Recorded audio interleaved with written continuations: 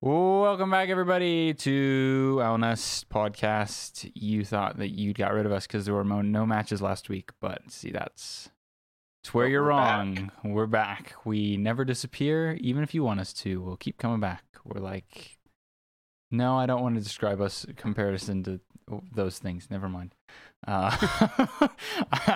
Those are best unsaid. So, we had no matches last week, but we've got a bunch of matches coming up, as well as new patches, new maps, some news that's come out, and a bunch of fun stuff. So, we've got I wouldn't say it's like a lot to talk about, but there's a lot that could be said. So, it's probably best not to dilly-dally too long before, like, getting into it. So, we're going to start with just news that's happened. So, some of this news regarding teams is actually, like, couple weeks old, but because the midseason madness was going on, we didn't want to talk about it because we were focused on matches. So the first thing I want to start, this is more recent.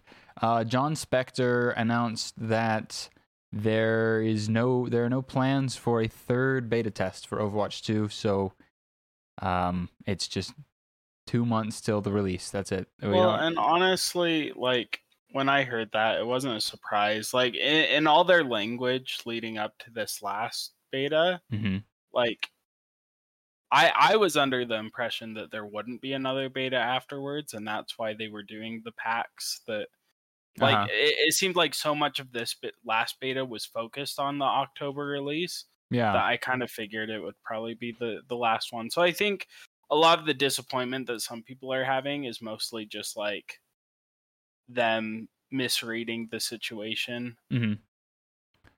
Yeah, I that makes sense to me.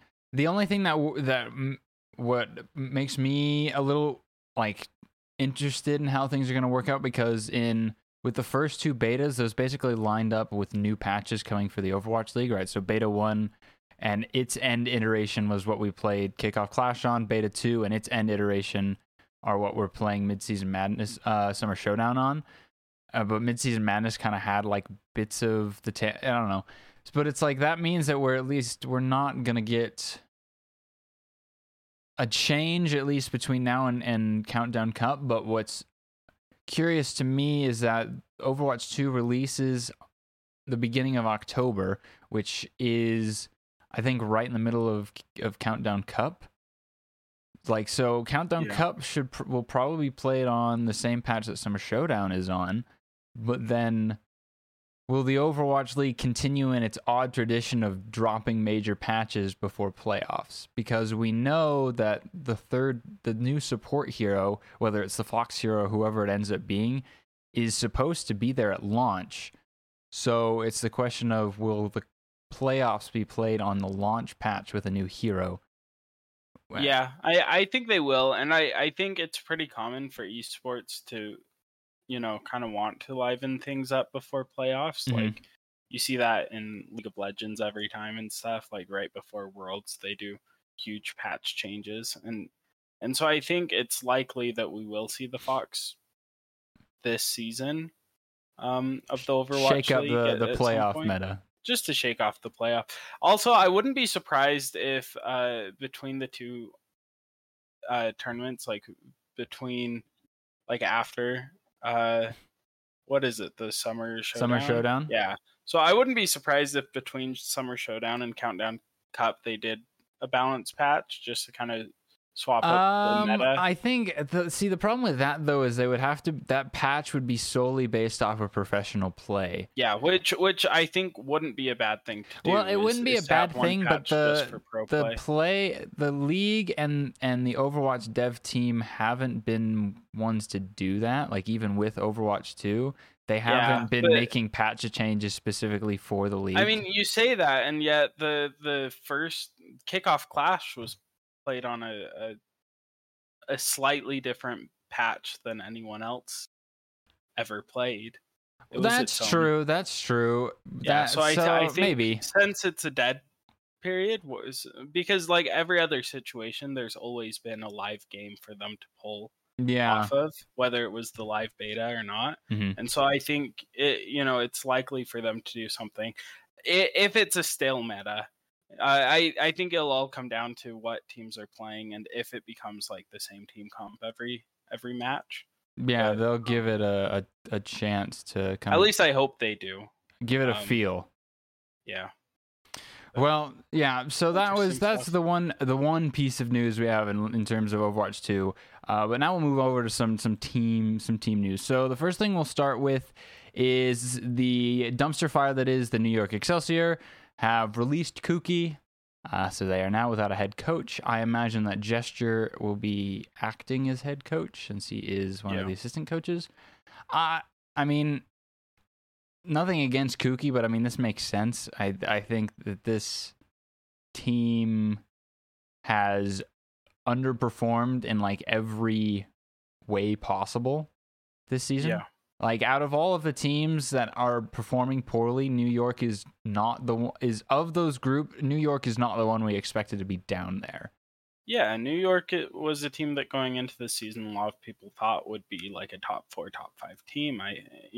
As far as I remember, and now they're looking like, potentially this next split coming in as one of the worst teams, probably a bottom 2 team, depending on. Yeah, and it's like we know that this team has like they showed a few flashes of potential in a midseason madness against like the Outlaws and the Fuel. Mm-hmm. But then they went back to their old weird ways. So I don't know how this is going to affect the team. I mean, New York has the players for it, but at this point they're halfway through the season and they only have one win to show for the players that they have. So I mean, at a certain point, maybe we have to go. Maybe the players aren't actually that good. But then they go and like do crazy things, and then we're like, "Well, wait, I don't know."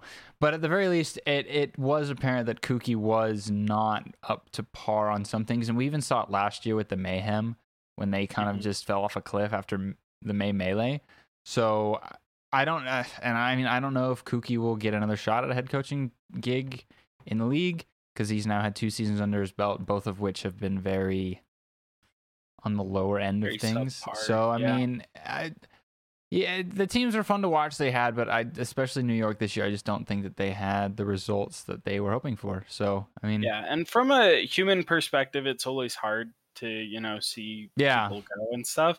But from a like fan of the game, it's like watching a team be as miserably bad as New York has been this year. Yeah. It's like you need some sort of change, and at some point you have to wonder like someone has to take the blame, and if the organization has deemed that it's a coaching issue, and like this could be the change that they needed, and they could come back and look okay the second season. I think the season's over for them. Well, I mean, I know there's the point reset and stuff, but I think just in terms of for teams like New York, Paris, and Titans, they're all fighting for like one spot realistically, and they're fighting for it alongside Boston and Washington. They're fighting for those 9th. They're fighting for 9th and 10th. And it's like technically none of those teams are out of the running because like Washington and Boston only have like 4 or 5 wins like each. So if one of the bottom teams is able to heat up, then they can maybe squeak out. But it's like the big thing is okay. You get into the play-ins for the playoffs, and cool. How far do you reasonably make it? And let's say you make it past first round. Oh my gosh, miracle run.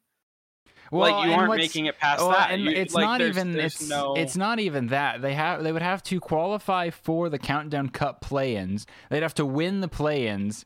So they're basically, these lower teams are having to fight for spots 8 through spots 7 through 10 just to get into the play-ins, to then try to win the play-ins just to get a bottom 2 seed in normal playoffs, in which they'll probably just get booty stomped anyway. So I mean, is the season mathematically over? No. Is the season practically over? Basically. Yeah, and like New York would be a cool team to watch turn it around and kind of have a little bit of miracle run.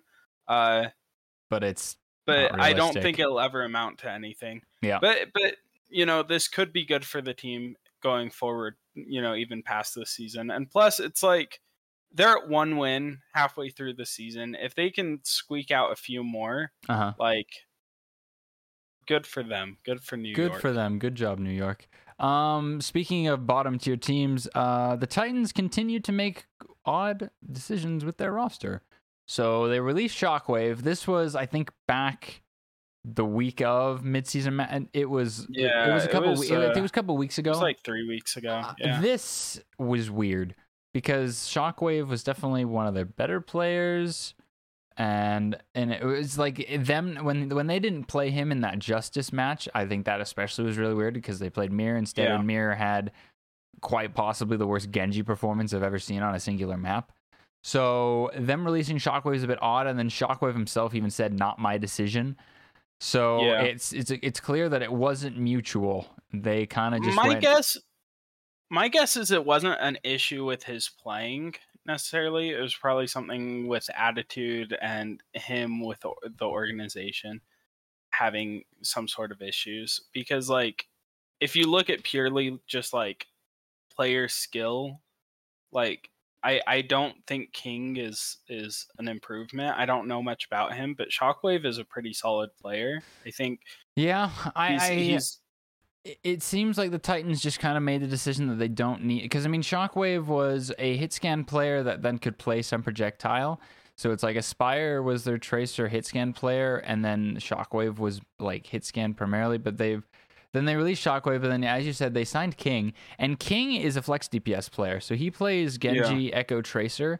So he basically has, like, the same hero pool as Mirror. But I mean, Mir wasn't very inspirational, so I imagine, are they gonna keep Mir in like the tank role like they had been using him? Because it's like with the signing of King, if he like as a flex DPS player and he has Tracer in his wheelhouse, I don't know why you'd ever play anything other than just Aspire King. So Mir, I don't know where Mir would fit on this roster. I think King might be an upgrade in terms of flex ability because Shockwave on flex DPS like wasn't his strength necessarily, so to speak, whereas King is specifically a flex DPS player, so they get a little bit more with that. Will it help them get over the hump? I really don't know, but this could be the stage. Yeah, I feel more optimistic about New York's change than the Titans' change. Honestly, I think that New York and Titans are comparable because both teams started looking better last stage, and New York just kind of consistently just sucks, whereas Titans were showing improvement.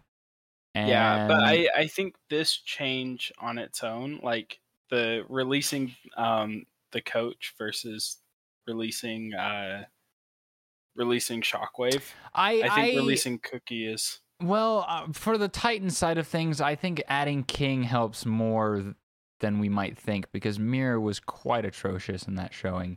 So having a better DPS potentially, I mean, I don't know if King will be better we'll than have Mir. To see how because if Mir performs how he should, if Mir had performed how he should have in that Justice match, Titans would have won that game. Like they would have won, they would have at least made it closer in Circuit Royal. So I mean, it's interesting. Will it help the Titans do better this season? No, their season's probably also over. So whatever. But let's get to teams that are, their seasons aren't over. So first up is Hangzhou Spark. They released Ligue, their secondary off tank. I think coming into the season, lots of people thought that Ligue, is it Ligue? I'm going to say Ligue. That Ligue was... If it's Chinese, it's probably Liga. So Ligue, I think coming into the season, lots of people thought that Ligue was going to be the starting off tank over Bernard, but over the course of the season so far, Bernard has shown himself to be, up to the par that needs to play. So they probably just decided we don't need 2 flex tanks. I mean, most teams don't even need 2 tanks. Yeah. So I think this doesn't do like any. This doesn't affect the Sparks' chances at all. The Ligue wasn't playing at all. Will he get another chance in another team? Unlikely, but maybe he'll get a chance in contenders. It's just kind of an extra thing. This release has no impact on literally anything. But I would say that the biggest thing to run through the rumor mill in the last week that's really thrown some people for a loop was an article released by Halo saying that the Houston Outlaws are looking to offload That is the word it's here. Houston Outlaws seek to offload Overwatch trio, in particular Pelican, Iris, and Piggy. Now, this was not met very well on Twitter. The article states that the Outlaws were trying to find people to potentially trade Pelican and Piggy specifically as a package deal. It doesn't really say much about Iris. Iris being involved in this doesn't really make a whole load of sense because he's just kind of a third one. But it mainly speaks about Pelican and Piggy trying to trade. And it mentions that a key reason for the Outlaw looking to ship the 3 players, the sources noted, is Dante's wish to revert to his main DPS role. To which Dante on Twitter responded, "What, lol, I don't care if I play DPS or tank, lol, I just want to win, stop spreading propaganda." And then Yiska had some things to add to this. Harsha did as well. And then Halo doubled down, saying he's never had so many sources report the same information as he had with this. And a lot of the community was like, "Halo, what are you doing?" And Halo has since said that he is stepping away from Overwatch League reporting as a result of this. Now, Iris aside, I don't know where Iris fits into all of this. It doesn't mention him much at all, other than they're looking to trade him potentially as well. So it's like the Iris part, I don't really know what to talk. But the Piggy and Pelican one is interesting. If this is true, and I don't imagine that either side is lying, like, I don't imagine that Halo was lied to by the sources, but I think it's wording. So it's like, I think it was either Harsha or Yiska that was talking. It's like there was a different, the Outlaws may have been asking other teams potentially, like, theoretically, would you be willing to take these players? Because... Well, and plus, it's like, I feel like as an organization, you're always going to be wanting to look. Yeah, you're always going to be looking around. Yeah. And the Outlaws obviously have some holes in their roster, particularly in the tank position. In the tank department, don't really exactly. have.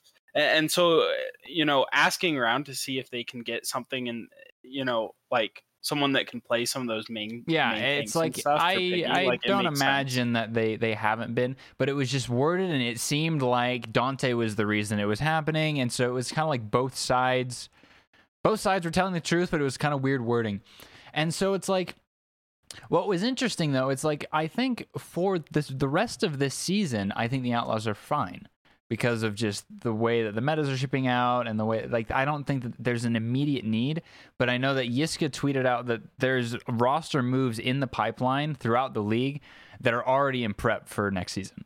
And I think if this is a move that is actually happening, this would be one of those moves that is being made for next season. Because if you go into season 6 and the Outlaws still just have Piggy Dante, that's not a long-term solution because Piggy has not looked terribly great on the main tank options, and his map win rate is not really good, and Dante can't play Doomfist full time. It's like, regardless if he's wanting to play DPS or not, it's like him playing tank is not a long-term solution. They need they basically need a hyperflex tank like Reiner, like someone like Smurf, who can play all the tanks. And I think every team kind of needs that. Yeah, every team needs that. And so, like, them trying to trade Piggy, because I imagine the Outlaws they're probably strapped for cash. I mean, lots of teams are. And so you can't sign a new tank without getting rid of Piggy. But the problem is, you got Pelican on the team. And why did Pelican come to the Outlaws? Oh, because he wanted to play with his best friend Piggy. So you can't trade Piggy away and then ask Pelican to stay when you're getting rid of the reason that he came to the team. And I would imagine that's why they're trying to trade Pelican and Piggy as a package deal, because Pelican only came to the Outlaws to play with Piggy. And I imagine that's probably why the Outlaws may not have a lot of suitors, because who's going to want Piggy? What, like, Piggy doesn't offer, he's not a hyperflex. And no one really needs Piggy or... Well... If it was just Pelican, there are teams that could just take Pelican. And so it's the problem of a package deal. There's no team that needs both. And if it's going to be a trade going both ways, like... Well, either a trade or just players for money. A buyout, But it's like no team... Like, if it was just Pelican, I could see teams using just Pelican. But but if it's Piggy and Pelican, who needs... Because Piggy isn't a hyperflex, so you're just going to be getting an off tank, and no team is using just an off tank. Like the Outlaws are one of the few teams. It's like Outlaws and Shock are like the two of the only teams that are like actively rotating their tanks for maps. Yeah. And so I don't know what the Outlaws are even going to find. And I mean, I hope that they get something worked out for next season, because Piggy is not a long-term answer at tank. And I mean, and this does point to the fact the organization does seem to trust long-term in a Dante Merritt DPS line, which I would as well. I think you maybe want to bring in another DPS just in case. But I mean, if they had a real main tank player and we were going into Summer Showdown and Pelican wasn't on the team and it was Dante Merritt, I would be comfortable with a Dante Merritt DPS line. Yeah, like so, if you had Reiner. If you had Reiner with Dante Merritt, Pelican, yeah, with Iris, Dante Merritt, Lastro, yeah, like that's a solid. Like the Outlaws are a hyperflex tank away from being a decent team. I mean, they are a decent team despite the roster limitations. They're just getting lucky. I think if they had that, they would be. I think they would, be right up there with the Rain as a solid third. Yeah. So, I mean, these rumors. And this report kind of stirred up a good amount of speculation in the community, drove Halo to step away from Overwatch League reporting. Yeah. Which, I mean, on that note, I think that's tragic, because one thing I've noticed recently is there are corners of the Overwatch community that is like really terrible, like really toxic. Oh, yeah. And I've noticed that more and more, like even just in I'll be playing casual games of Overwatch and get more toxicity in that than even the League of Legends I play, and that's terrible, Yeah. And I think, Halo worded things in some interesting ways, and he often does. I mean, that's he often does, and that's part of it.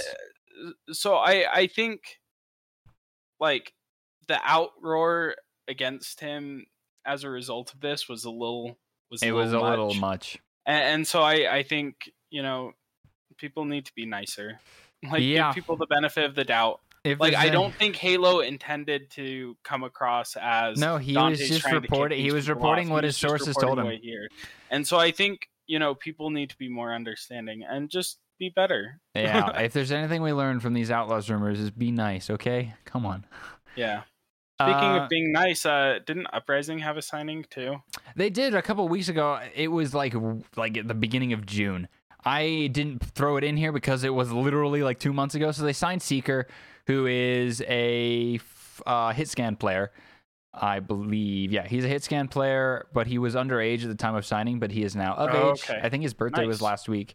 So he will probably play over Victoria, I would imagine, or maybe they'll split time. But yeah, I think we did talk about this. I think we did. We had already talked. I wasn't sure, but he did become of age, so he is going to be playing now for the team. But that is all the news. So let's start with probably the most important part of this episode is predictive meta stuff.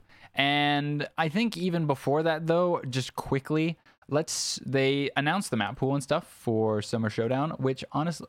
This is a terrible image. It's so low res. I haven't looked at this yet. So all of the control maps are now in the map pool. So Nepal and Busan are now added in. So all 5 are up for grabs, which is crazy. And then for Escort, they removed Route 66 and added Junkertown, which you have to add Junkertown, right? I mean, I feel like that's a necessity. But Gibraltar, Dorado, and Circuit Royale are still in the pool. Obviously, Coliseo, New Queen Street. Those are the only 2 push maps that have to stay in the pool. But then the other changes are, the biggest one was Hybrid. Hybrid changed up, so they added the Rio map. Rio is added. Eichenwald was pulled out.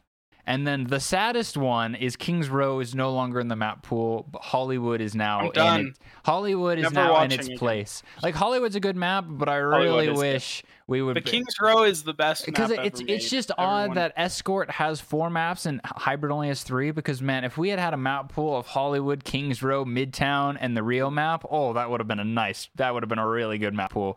Nice. But unfortunately, no Kings Row. We have Hollywood instead. It's good to see Hollywood back in the map pool. Hollywood's a good map. So currently, I believe the only maps then that will have not been in the map pool are Havana and Rialto, and Numbani.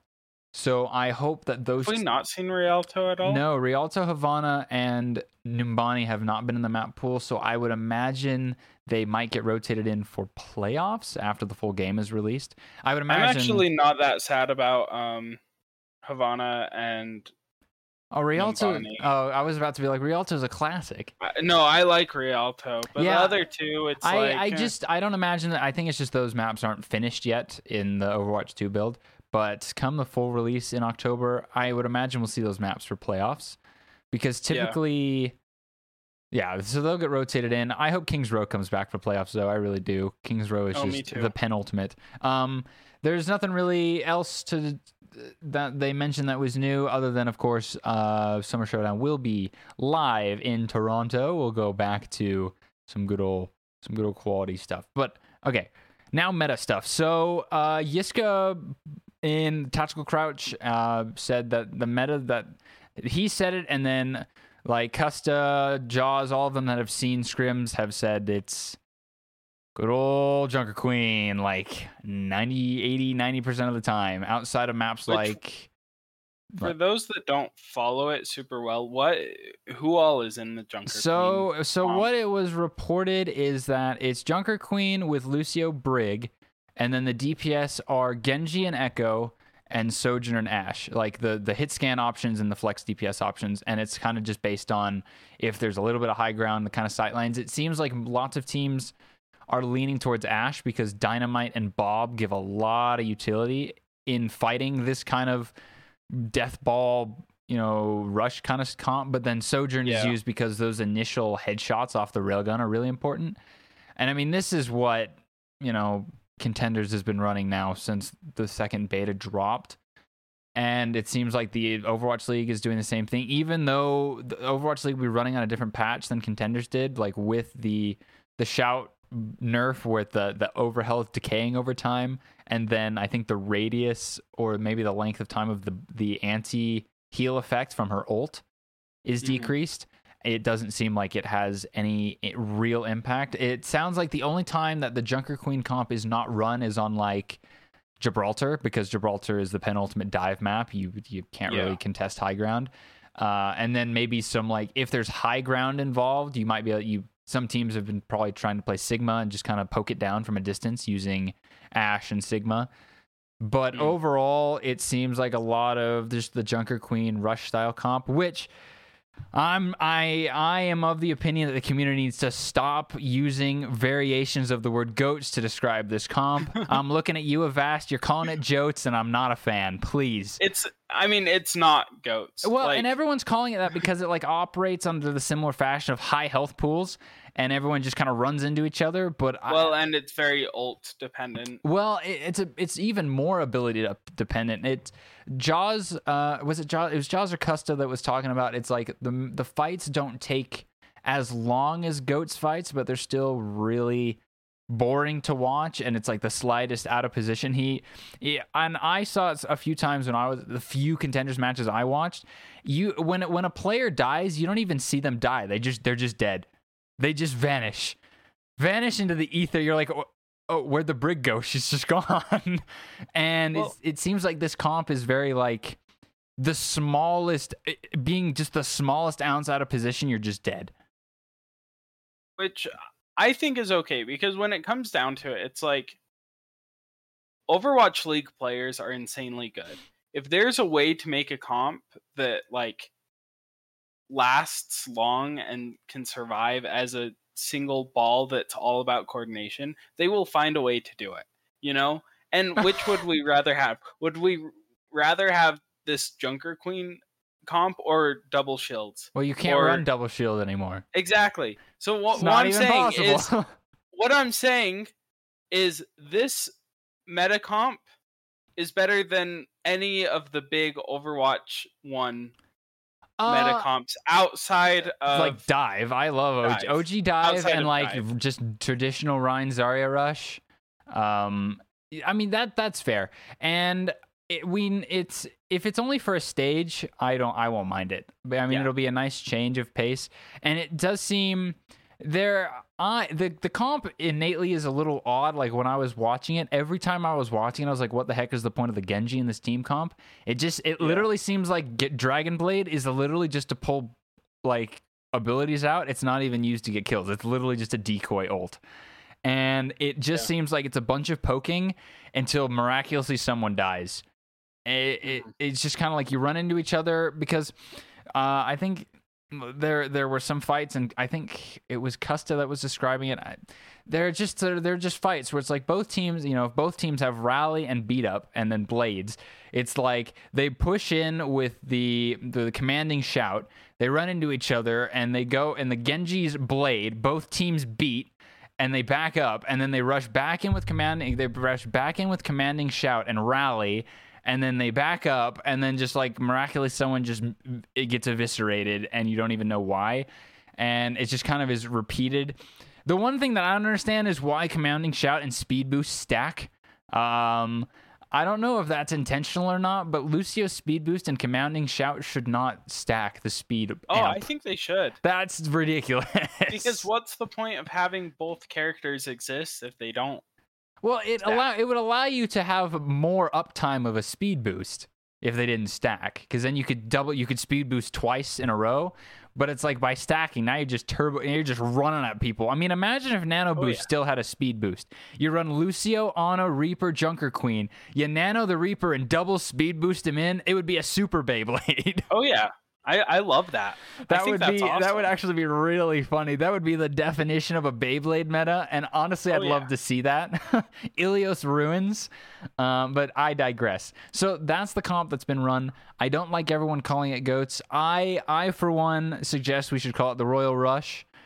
I like that, and I tried suggesting it on Reddit, and people were like, "No, that's dumb," and I was like, "Okay, screw you too." I'm going to call it Royal Rush because it just sounds cool. Yeah. Because we'll keep it. We'll use it. It's like it's a comp. The only time you actually give names to comps is when they're going to be like almost 100% pick rate played all the time. And this one sounds like it's going to be. It wasn't contenders, so might as well give it a name. And I refuse to name it anything similar to GOATs because that's just unoriginal. And Royal Rush is just fun. It's a play on the Royal Flush. I like it. That's what we're using. I think it'll be fun to watch, honestly. And the thing is we, as a community, everyone likes to trash on GOATs for good reason.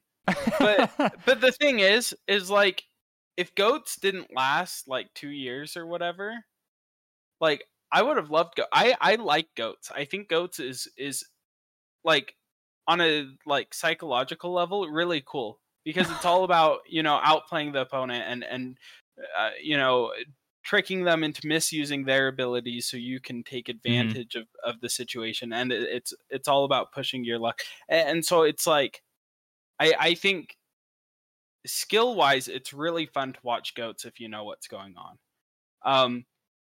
If that's all you're watching for like 2 years straight, it gets old. Yeah. Which is why I won't mind this comp being only for a stage. It'll be fun to have going on. But it's fun to have that sort of like thought process again. It's a micro game now instead of a macro game. Well, it's kind of both. But it's like it's going to be harder for DPS to pop off, but they'll still have the opportunity to, and it's like all positioning. And I think that this comp will do what GOATs did as well, where it's going to really show the skill gap between some teams. Because in GOATs, it was like when you were bad at GOATs, you were bad at GOATs. You just got rolled. Even if you were okay at GOATs, the top teams just stomped you. Which is why, can we just say, if you aren't good at the Junker Queen comp, don't play the Junker Queen comp. Do what Chengdu did. Do the Chengdu thing. Do the London Spitfire thing. Play what you can play and make it work. Make it work. Because if you don't, you're just gonna get rolled. Suffer. Yeah. So I'm excited for this comp. Hopefully it will be fun to watch. But the fact that we know with basically 100% surety that this is going to be 80-90% pick rate outside of certain circumstances, we can basically craft some predictive power rankings based off of just that. And I say we go about doing that because this could be interesting. because since we have the information that teams are going to be needing to run this basically double main support Junker Queen, Ashe Sojourn, and then Echo Genji, we can look at teams and be like, okay, do they have to what, can they fit these positions? So we've split our power rankings into 2 regions. We just base the orders. Oh my goodness. I opened up my power rankings, and every time I click on a team, it duplicates them. Oh boy. There are 50 Florida Mayhems. Oh my goodness. The world isn't ready for 50 someones. Oh, now it's working. Okay. So we split the regions and we just put them in the order that they were, based on the region in the full rankings. So I mean, when we look at the rankings overall, I mean, there aren't a whole lot of changes that could be made. I mean, Gladiators are still the number 1 team. However, when I look at the league as the whole, Gladiators are the only team that I look at and I'm like, no, they 100% fill all the gaps. They literally don't have anybody that's off-rolling. The Gladiators are the definition of a meta-proof team, because do they have Lucio Brig, Funny Astro Skewed, arguably the best Lucio Brig duo in the league? Do they have a Hyperflex tank, Reiner, arguably one of the best tanks in the league? Do they have a Sojourn Ashe player? Well, they have Patapon and Ons. Do they have a Genji Echo player? Well, they got Kevster. Done. Yeah, they're good. They have nobody off-rolling, and that's because literally you go to the next team, you've got Shock. You're like, how's Finn's Brig? Like, you literally you go down one team to the second best team in the world, and you go, how's Finn's Brig? Because it's like Finn's gonna have to play Brig, and now it's like then Kilo, you have like the DPS line. I'm not worried about. I am interested who's going to play Junker Queen. Is it going to be Kaluge or is it going to be Mikey? I would guess Kaluge. I think it's going to be Kaluge. Probably playing it full time, because then they have the option to swap to Diva and they have the option to swap to Sigma and to Winston. I think it gives them the most options, because I don't imagine we'll see a whole load of ball. And I wouldn't be surprised if one of the reasons why we've been seeing so much Mikey is because Kaluge has been grinding the Junker Queen. Maybe. I don't know. But then the question is, do we think Glads are just a mile above Shock, though? Because I don't know how well Shock will perform in this meta. Whereas, I mean, I'm sure they'll be fine, but Glads are just like the only team in the league that like there's no question marks. No one's off rolling. Yeah. There's like no worries, and they're among the I don't think you could put a tier break there, but I think that if there was like a half tier break, I think there would be one that would go there. Honestly, I mean, Shock don't lose regular season games. True. So we won't really know until playoffs. Well, Shock and Glads play each other. Glads play each other this stage, which I think there was a tweet. Wins. I think there was a tweet put out which the Shock can break the all-time regular season match win streak. They can take it from 2019 Titans, and the match that either has them tied or breaks the tiebreaker is the Glads match.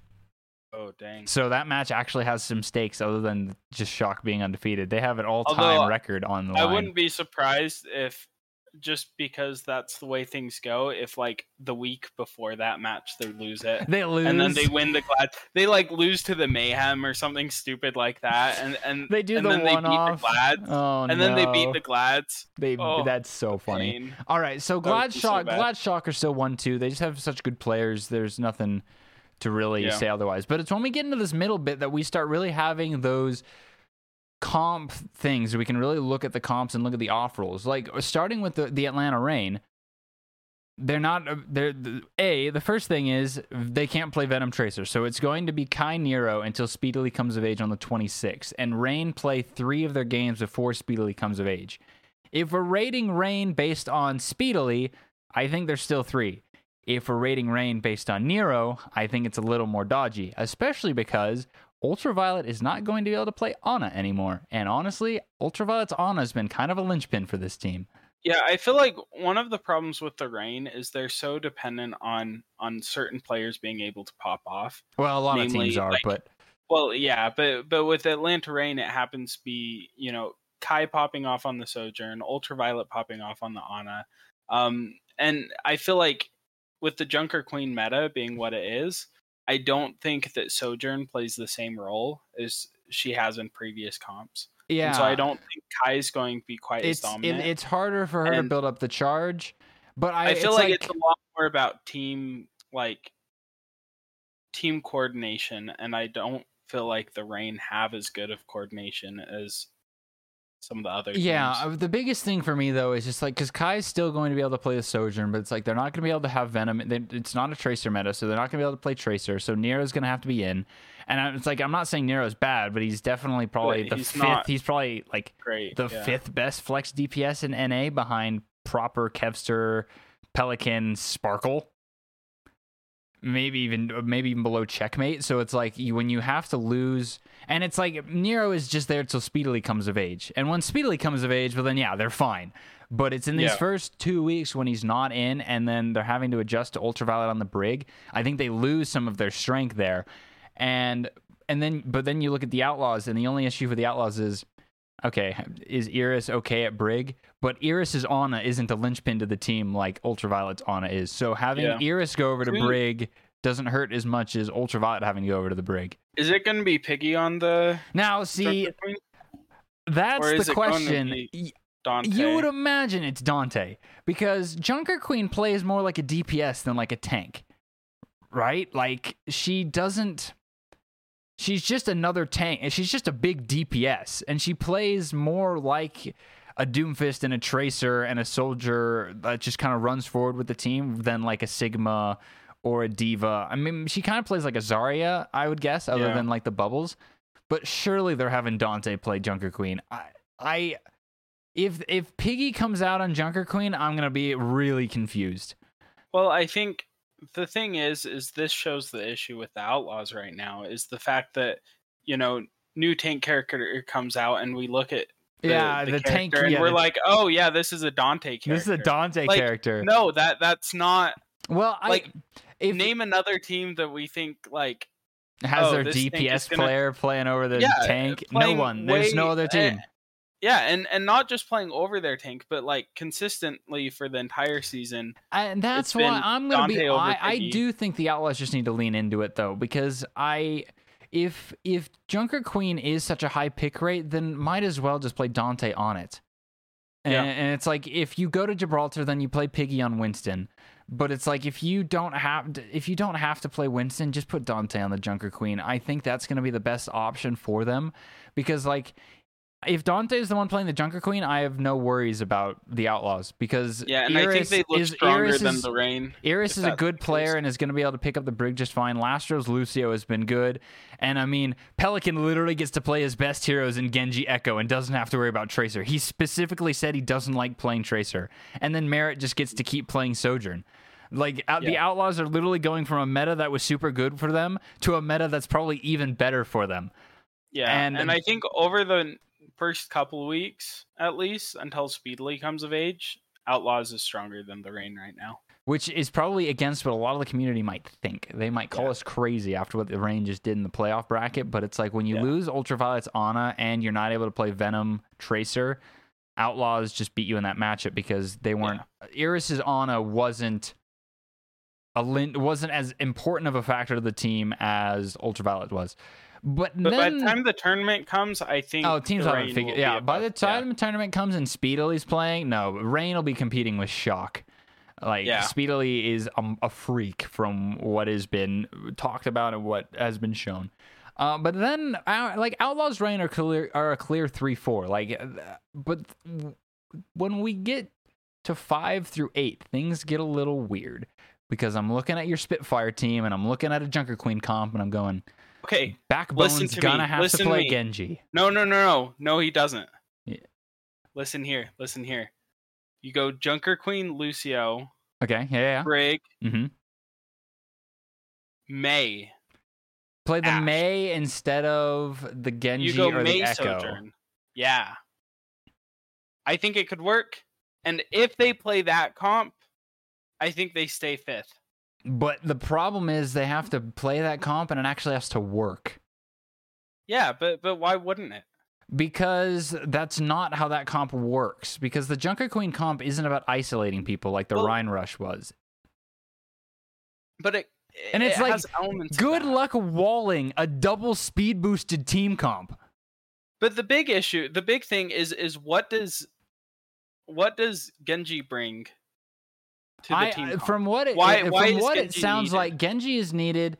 Genji is used for the poke specifically because of his shurikens at close range and at long range, and then Dragon Blade is super useful for pulling out ults, because Blizzard, if you have double speed boost, you're not going to hit anyone with a Blizzard. You're just not. Everyone's just gone. It's a zoning ult. You don't need it. You're just going to run around it. Or you wait until they engage on you using their speed boost, and then you throw out the Blizzard. I don't know that the Mei has as much utility as the Genji, because Genji is able to jump around and obviously do all of that, and Mei, all of her damage is coming from hitting right clicks in the head. Her body shot potential isn't as high as Genji's, because Genji has the triple shuriken and then the dash and then a dash again and more triple shurikens, whereas Mei, I feel like she doesn't fire as fast as she needs to, and she has an ice block, but that at that point, if your Mei goes into ice block, well, now the enemy team, you're down a player for a couple seconds, and then someone else is gonna die. I think that's like Genji has more uptime because he doesn't, and like an ability, he doesn't get taken out of the fight for a couple seconds to reheal. He just is in the fight and can just kind of jump and do all of the stuff. That is London's best play, because if Backbone's trying to play Genji and Echo, oh no, oh no. I think no matter what, I think they'll find a way to play around it, and I think they'll stay, because what team goes above them, though? Florida. You think Florida goes above them? Yeah, I definitely think Florida goes above them. Because, I mean, Checkmate's going to be able to play Genji Echo. And Xy's been looking great. Xy's Xy. His stand's going to be fine. And someone's a Hyperflex. I don't have any worries of him picking up the Junker Queen. And then they'll have Ono. I don't think he'll be great at Junker Queen. I think he'll probably be better than Hottie. But I think Poco is going to be playing the Junker Queen, if I'm being completely honest. I think it's going to be Poco. I don't think... See, the problem is that Florida Mayhem's DPS line stacks up better than London's, because Xy and Sparker are probably... Sparker's maybe slightly better, but Backbone is miles below Checkmate on the flex DPS, outside of Mei. That's it. Which Mei can be easily outflanked by an Echo. And then it's like Onimo and Admiral... Okay, about the same, but then it's like Surmajet or RuPaul versus Landon on Brig. I have no idea how Landon... Surmajet has good... Like, he has high moments, but he also has It'll probably be RuPaul. If we're being honest, it's probably going to be RuPaul on the Brig, because he doesn't feed as much.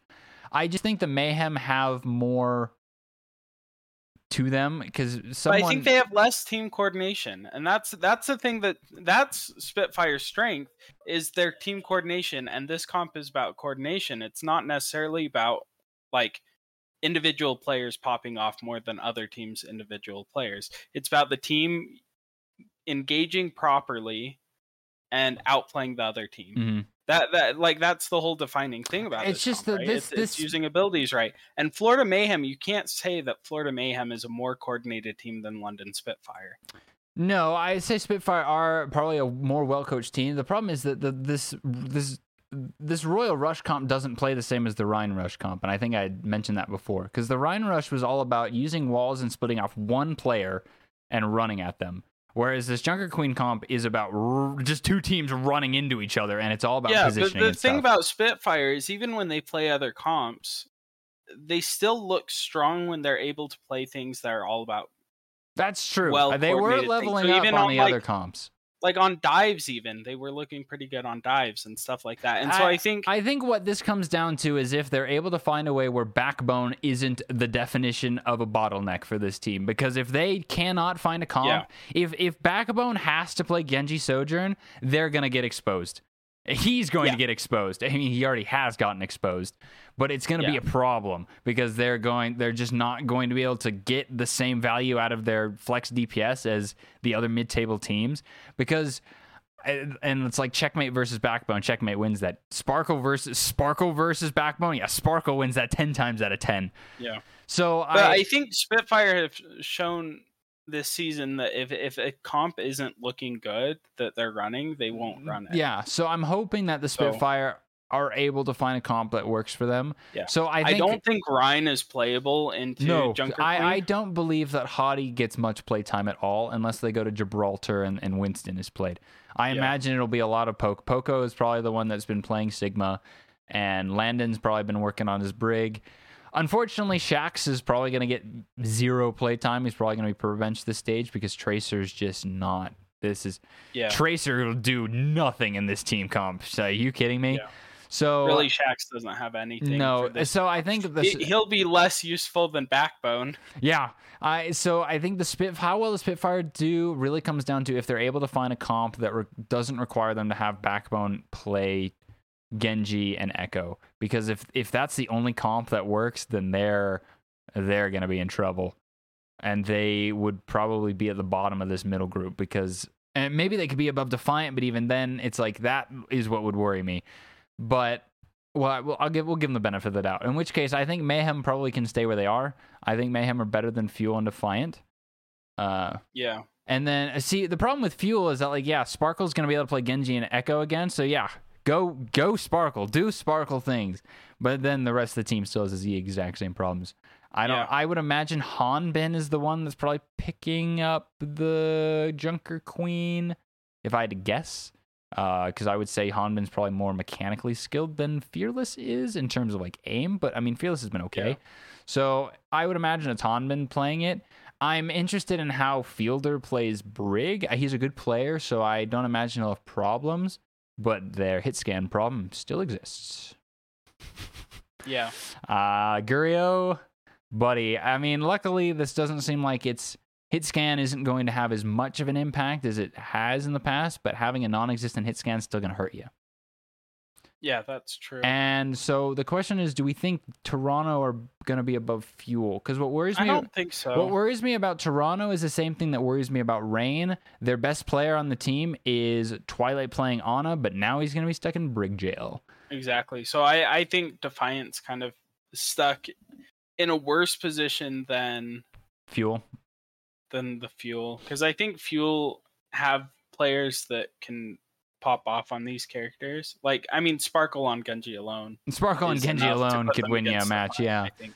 Yeah, so I think Defiant are gonna stay under. Okay. We're not really changing these power rankings much, are we? No, but we're discussing. We're discussing. So now we go into the garbage tier. Here we go. I think Uprising still to stay at the top of this bottom tier, especially with the signing of Seeker, having Seeker in there to play the hit scan. I mean, he plays Tracer as well, but as we said, Tracer's not going to be played. I worry a little bit about Valentine. I think Valentine stacks up well to the rest of the bottom tier, but I don't think Valentine stacks up well really at all against mid-table teams. Yeah. And that worries me a bit. I think Punk will pick up Junker Queen just fine. And the question of will it be Crimzo or MCD that plays Brig? I would imagine they'd want Crimzo playing it because MCD's really only been playing when Itzal has been in, and if we some reason see Itzal playing the Junker Queen, I'm gonna be like, what are they smoking over there? So I would imagine Uprising will just play the same way they have, except they'll probably do Seeker Valentine instead of Victoria Valentine. But other than that, their team will probably largely stay the same. And now we have this enigma that is the Washington Justice. And what's interesting is we're going into a meta in which Decay may be permabenched. What a universe. I imagine it's going to be Happy Assassin most of the time. Although they like to pull out Happy, put Happy on the bench at random points. So I think Decay will get playtime just when the coaches decide if Decay gets playtime, he'd get it over Assassin, and they'd put Decay on the Genji and the Echo. Logically, yes, but they like to put Happy on the bench. If at any point in this meta, Justice bench Happy, I'm gonna be like, has there been a single match this season that Happy's played the entire way, especially when it matters? I think so. And it's when Happy is in for the whole time, Decay pops off on a map, and then they pull him out. It's usually like one or the other. Whichever one of them pops off in map 4, that one gets pulled out for map 5, and then they lose. Yeah, so I think Justice will keep with that theme, and just if any time one of their DPSs starts popping off, they'll pull them out in crunch time. Of course. Their backline's kind of interesting because like Opener will play Lucio, but then it's like, I don't know, will it be Krillin or Vigilante playing Brig? I'm not sure. Mag is definitely going to be the one that's playing the Junker Queen, which, oh boy, here we go. I don't know. It's Justice. There's a universe in which they beat everybody, and then there's this universe where they're worse than all but 3 teams in NA. Yeah, Good job, Justice. The thing about the Justice is you just can't rely on them. And so it's like, skill-wise, like, I don't know. They could pop off. They could be upper middle tier. But they're not. But I'm not going to bet on that. I'm not going to move them up this tier list because they're staying right where they are. Now, we get to these bottom 3 teams. Paris is still dead last, right? Yeah. Surely. I mean, you could make an argument that Excel could go last because it's like we don't know how they are without a coach, but honestly, if I'm being honest, I think they might be better. Yeah, I think it'll be an upgrade for Excel. I think they'll be better, but I think then it comes to the question of, and we were comparing these two directly earlier, do we think Titans could beat Excelsior? I don't know. I feel like it could be close because, I mean, Titans went to 5 against Justice. Yeah, I mean, right now, I think... Because Titans are still winless, right? Yeah, they're still winless. So it's like, it's hard to put them up the tier list. What worries me about this New York team is what the heck is this backline gonna do? Yeah, because Gangnam Jin's Lucio has been not it, and now you're gonna take Myungbong and also put him on a main support. Their backline's just screwed. I mean, unless Ho1 has been grinding the Brig. This New York backline I'm worried about this backline. Whereas Titans at least have Masa, who is actually a Lucio player, and then Skyripper, Aztac, I'm sure one of them can pick up the Brig. So I think Titans probably actually be able to beat Excelsior if they play. Too. And I think, by the end of the season, XL might figure their crap out, Maybe. But We've been saying that all season. Yeah, and it's still true. It's always going to be true, We're halfway through the season. They could flip the switch, but until that gets switched, and until we know for sure, and getting rid of their coach could have been that could switch. Be it. Could be the spark. But we don't know. Yeah, we don't know. And so I think as of right now, Vancouver look more promising going into the next. And Vancouver, they play Paris this week, so hey. Don't screw it up, Vancouver. Do they play New York this stage? I feel like they do. I have no idea. I haven't looked. I don't know. We'll find out. So, I mean, okay, so our NA power rankings are effectively the same, except we just flipped Houston, Atlanta, and Titans, Excelsior. All right. I think just because of time, we should talk about the East next week when we're prepping their first week of matches. I mean, I don't think they change much at all anyways. I don't think they do at all. I will just say though, when I saw, just looking at the power rankings here, when I saw that the guarantee that the meta was going to be what it was, I looked at the Hunters and went, wow, they keep getting away with it, don't they? Yep. The APAC just keeps getting, the Hunters just keep getting away with only having leave Jinmu, don't they? So yeah, we'll leave APAC for next week when we actually, their matches are coming up because we have a lot of NA matches to get to prepping.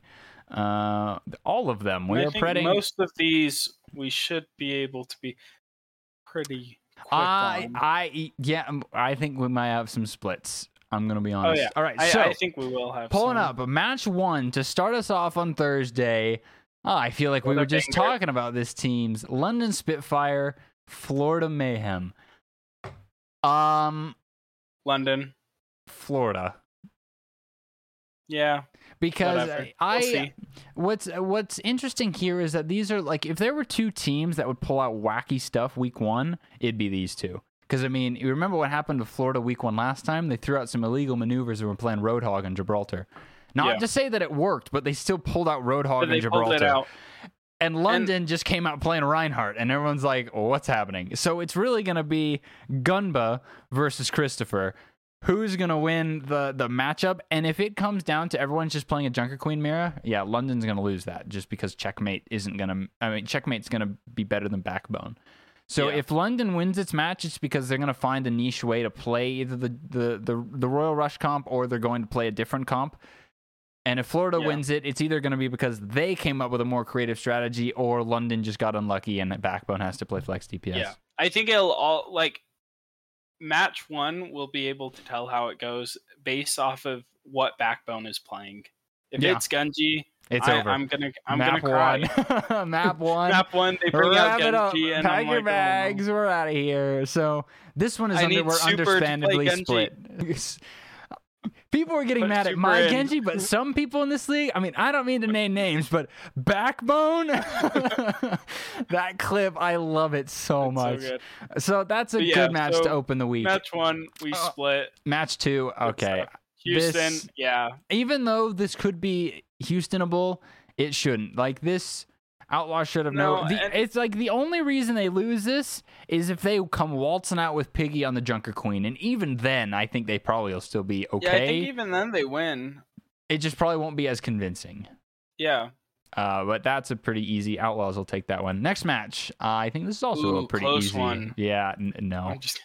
The meta-proof 3 consecutive stage titles versus the Dallas Fuel.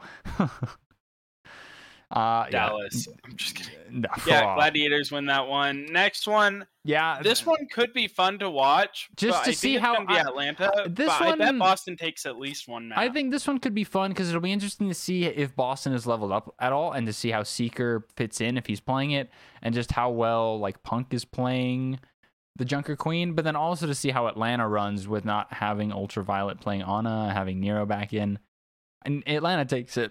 But I mean, and I think out of the games on Friday, that one's going to be the closest. I don't know. I'm looking at that next game. Justice Shock. I feel like this. I have a feeling that this is going to be closer than it has any right to be. Shock wins it, but for some reason, I feel like this is going to 5. I could see it. I don't want it. I'm looking at this Justice Shock game, and I'm going, please don't just. No. Okay, I'll rephrase it. I hope that the Boston-Atlanta game is the closest. I hope it's I don't know. Vancouver-Toronto but then even the next cool one. Too. I forgot, yeah. So Vancouver-Toronto, I think Toronto's win it because it's Titans haven't done anything to justify them being better than Defiant. I think Defiant will have to work through some of their issues because I imagine it'll be although playing over Finale. And although it hasn't been the strongest player that they've had, and I think Muse will probably be able to pick up the Junker Queen just fine, but their backline will be interesting not having Twilight on Ana. I'm sure Twilight will play Brig just fine, but his Ana was literally the best player on their team 90% of the time. So Vancouver should take a map though. They should. They shouldn't get 3-0'd here. And if they do get 3-0'd, well, I'll be oh, well, that's a little worrying. So, Vancouver should take a map. London, Boston. See, this one will be interesting if it has to be Junker Queen. And that's what's interesting here, is that if the Mayhem Spitfire match goes in the way where it's just Junker Queen, Genji Echo Mirror the whole time, and London get trounced, I'll come into this Boston game going, uh-oh, London. And especially if Boston looks good against Atlanta, I'll be uh-oh, London. Uh-oh. I think if Mayhem stomp London on Thursday, Boston it in a close series on Saturday. London. If London is at least competitive with Mayhem, I think they beat Boston pretty handily. Yeah, I'm trying to decide which narrative because I predicted the Mayhem match off the narrative that it's a Junker Queen mirror the whole time and that Backbone's having to play flex DPS. So I guess if I'm running off of that narrative, then I will pred Boston because I'm going with that side of it. Not because I'm just going with my idea of I think they're gonna have to have Backbone play Genji, and I don't think they're gonna. So I'll go with Boston. I'm keeping London. Yeah, it's I think if there is If London come out against Mayhem and they're able to play their own style and Backbone isn't having to play flex DPS, then they beat Boston. But just for the sake of consistency off of my Preds, I will Pred Boston just for, consistency's sake. So we'll go with that. All right, next game, Justice Paris. Do you do it? Damn it. Do you do it? Dang it. Oh no! Oh man! See, Paris should not. Two teams you never want to. Paris should not. Paris. My camera's doing fun things again. Paris should not win this game. Paris shouldn't win it. I'm just gonna say it now. Paris shouldn't win this game. They shouldn't. They should not win this game. They should not. They shouldn't. But they're playing the freaking Washington Justice.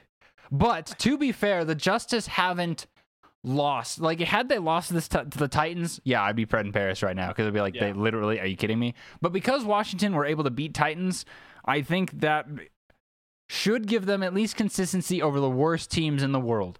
Good job, Washington. I think you're better than the worst of the worst. I still think you're hot trash, but you're better than steaming hot trash. So I will Pred the Justice here only because I don't think they're steaming hot trash. I think they're just hot trash. Oh, man, you just Predded the Justice. That means they're going to lose. That means they're going to lose. Honestly, I need them to. I need them to. But Paris, I just don't. I'm like, this Paris team, I'm like, Dove might be okay, but how is Vistola gonna look on Junker Queen? It's the backline that worries me the most. Dredro Khan. Dredro will play Lucio, but the problem is that Khan's strength and Paris Eternal's strength came off of him randomly fragging on Zen. But the problem was Khan on Zen had a similar issue to Sir Majed, where it was their mechanics were cracked, but their brain was not. And unfortunately for them, Brig is not a mechanically cracked hero. It is a mentally cracked hero. And if you have a monkey brain, you will have a monkey Brig. And that worries me for Paris. And I think Happy just beats Dove. It should. Happy, out of all the things on the Justice, Happy at least is consistent. Yeah. They just pull him out when he's actually in. When he's in. When he's in. So Justice should take this one. Knowing them, it'll go to 5, though. It'll go to 5 last round. What say you, though? Who are you Predding? Justice. Okay. Yeah. I'm tempted when you Predded Justice to Pred Paris out of the spite Pred. Just because Washington hates you. But no, I can't Pred Paris until they prove. But they have yet to prove anything. They have one win, and it's over Vancouver. Over Vancouver. And it was early season Vancouver before they started. All right, now this is a sad. This one's going to be a banger. This should be good. As long as Outlaws do their normal thing, this should be good. But I mean, there's no. Now, I'm not going to Pred Outlaws here. I think Glads take this, and I think you agree with me. Right? I think I will go off on my hot take after your Pred. So I'm really tempted to, and I think I might. Who do Glads Pred play? Outlaws, just because the Gladiators they are the best team in the world, but they are notoriously slow at starting with metas. And they are notoriously slow, yes. And I think this comp, if Dante's playing Junker Queen, this is a very good Outlaws comp. And it's not a bad Gladiators comp. But I think it's a really good Outlaws. I think the Glad's backline clears Glastro Iris by a mile. The DPS lines will be close. And the tank lines will be close. And I mean, that could be enough. Having an experienced Brig player versus an inexperienced Brig player could make a real big difference in this meta. So who are you Predding? I'm going to Pred the Outlaws. Really? Okay, so I will defend your Pred. Because, I'm picking Glads because they're the best team in the world. However, the Outlaws every season are known to have this just a random win over the best team in the world. Last season, it was when they beat Shock week 1. Season 3, I think they randomly took a match off of Glads or something throughout. 2019, they had the famous, they went 0-7 and then proceeded to beat the defending stage champion Shock out of just nowhere. And then in 2018, they were just randomly beating London all of the time. So Outlaws do have a storied history of randomly coming out and beating a team they shouldn't beat. But every time the Outlaws have played the Glads this season, it has been a 3-0. Yikes. The Outlaws have not taken a map off Glads. Even when it was close, it was still a 3-0. Think about it. Even in their closest match, it was still a 3-0. I'm still going with the Outlaws. I appreciate you supporting the Outlaws, but it's the one time you don't pred the Outlaws. I feel like I'm being real. If I predded Outlaws here, it looked like I'm just snuffing some hopium right now, and I don't think it's a reasonable hopium snuff. I'm pretty sure if you predded Outlaws, they wouldn't win. If the Outlaws were playing Shock, I would be tempted to pick the Outlaws because the Shock also have their Brig question and that sort of thing. But I mean, the Glads literally have a team made for every comp in existence. So and it's the Outlaws will have both of their supports flexing to off rolls, whereas Glads literally have supports who main those heroes. And I think Glads are probably going to win, but I have a good feeling. That's mostly what I'm going off of. Just basically, this in the stomach. This pred will make up for the fact that I'm predding Boston over London, is what I'm hearing. Yeah, exactly. Got it. Yeah. Got it. All right. So next match. Here easy, we go. Vancouver gets their win. What's funny? You know what's funny? On the pick'ems, this is the double points match for the week. Oh man, that hurts. Vancouver, man, we've had this match circled.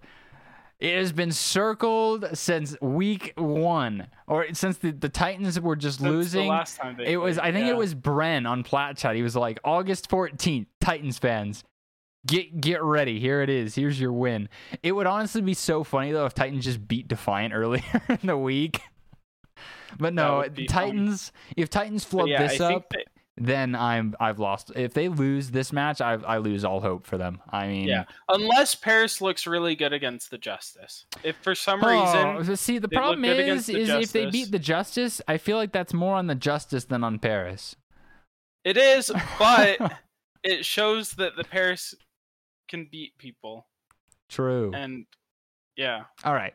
This honestly, unironically, could be the most banger match of the week, but I feel like this match is going to be the match where we go, oh no, we have to watch this comp for 4 weeks. Oh no. It was like in 2019 when you had to watch Florida Mayhem. You had to watch Florida Mayhem and the Boston Uprising play each other in a goat's mirror, and you're like, please make it stop.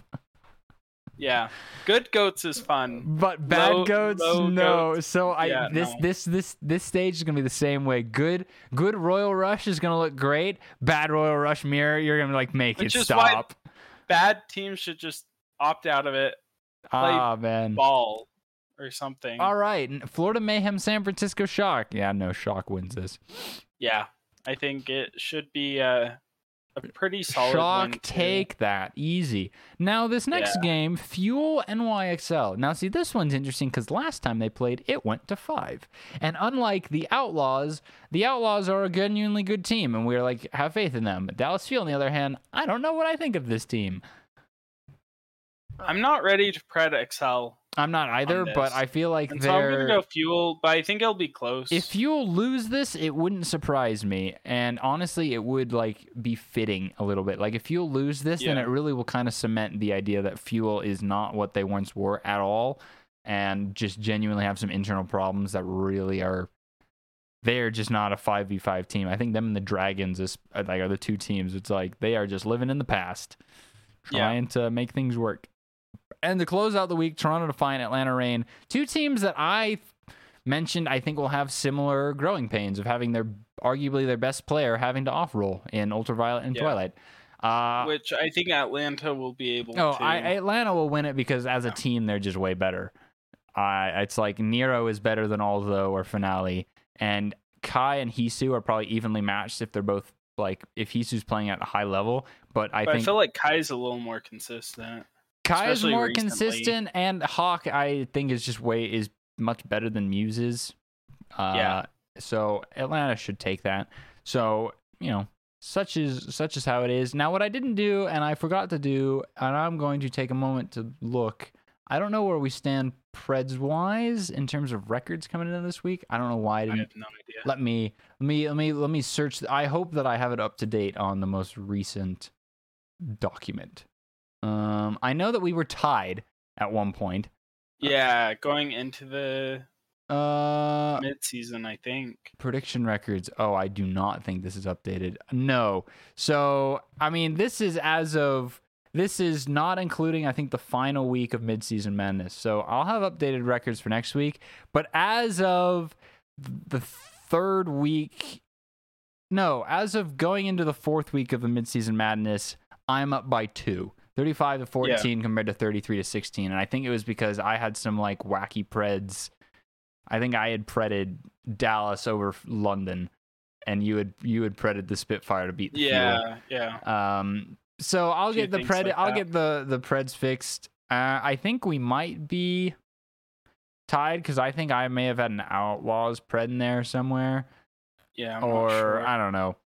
I think you're still up a little bit. But I may be up by a match or two, but this week the matches that we're different on 3 matches.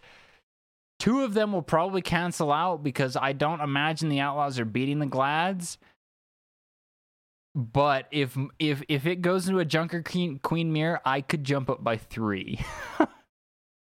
Not gonna happen. There's a universe in which I jump up by 3 correct predictions this week. If London, Boston, and of course and you're Glads thinking win, that because you're the one that predded them. I'm pretty sure I'm going up 3. You will probably what will most likely happen is you'll go up by 1. I think London. What most likely will happen is London will win their 2 matches and the Outlaws will lose theirs, and you'll go up by 1. You're ignoring my beautiful, happy feeling about Houston, though. I'm being realistic here. I just do not. I love my Outlaws, but the Glads are the best team in the world, and even when they start slow, they're better than the Outlaws. Well, you heard it here. Because the problem is that the Outlaws clutch out wins when like Merit and Pelican are able to like go sicko mode. But unfortunately, this is not a meta where DPS are able to go as crazy. Mm-hmm. And it's going to be more on it's going to be on like positional play, backline play. And the problem is the Glads have an experienced backline that have played these heroes for a while. Outlaws do not. It'll be interesting to watch. Should still be a good game though. This week, I'm excited for this week just to see all of these like games, to see all of the teams play again. I've been starved for content. I think the 2-week break was good. Kind of don't feel burnt out anymore. We're just kind of ready. I'm ready to see nothing but Junker Queen played for the next month. Oh yeah, Junker Queen. And with that, enjoy the matches this week. And hope you don't lose your brains if Justice decide to keel over dead and we have to watch bottom tier dumpster teams play Junker Queen Mirror. May God have mercy on our souls. We'll catch you all next week. Take care.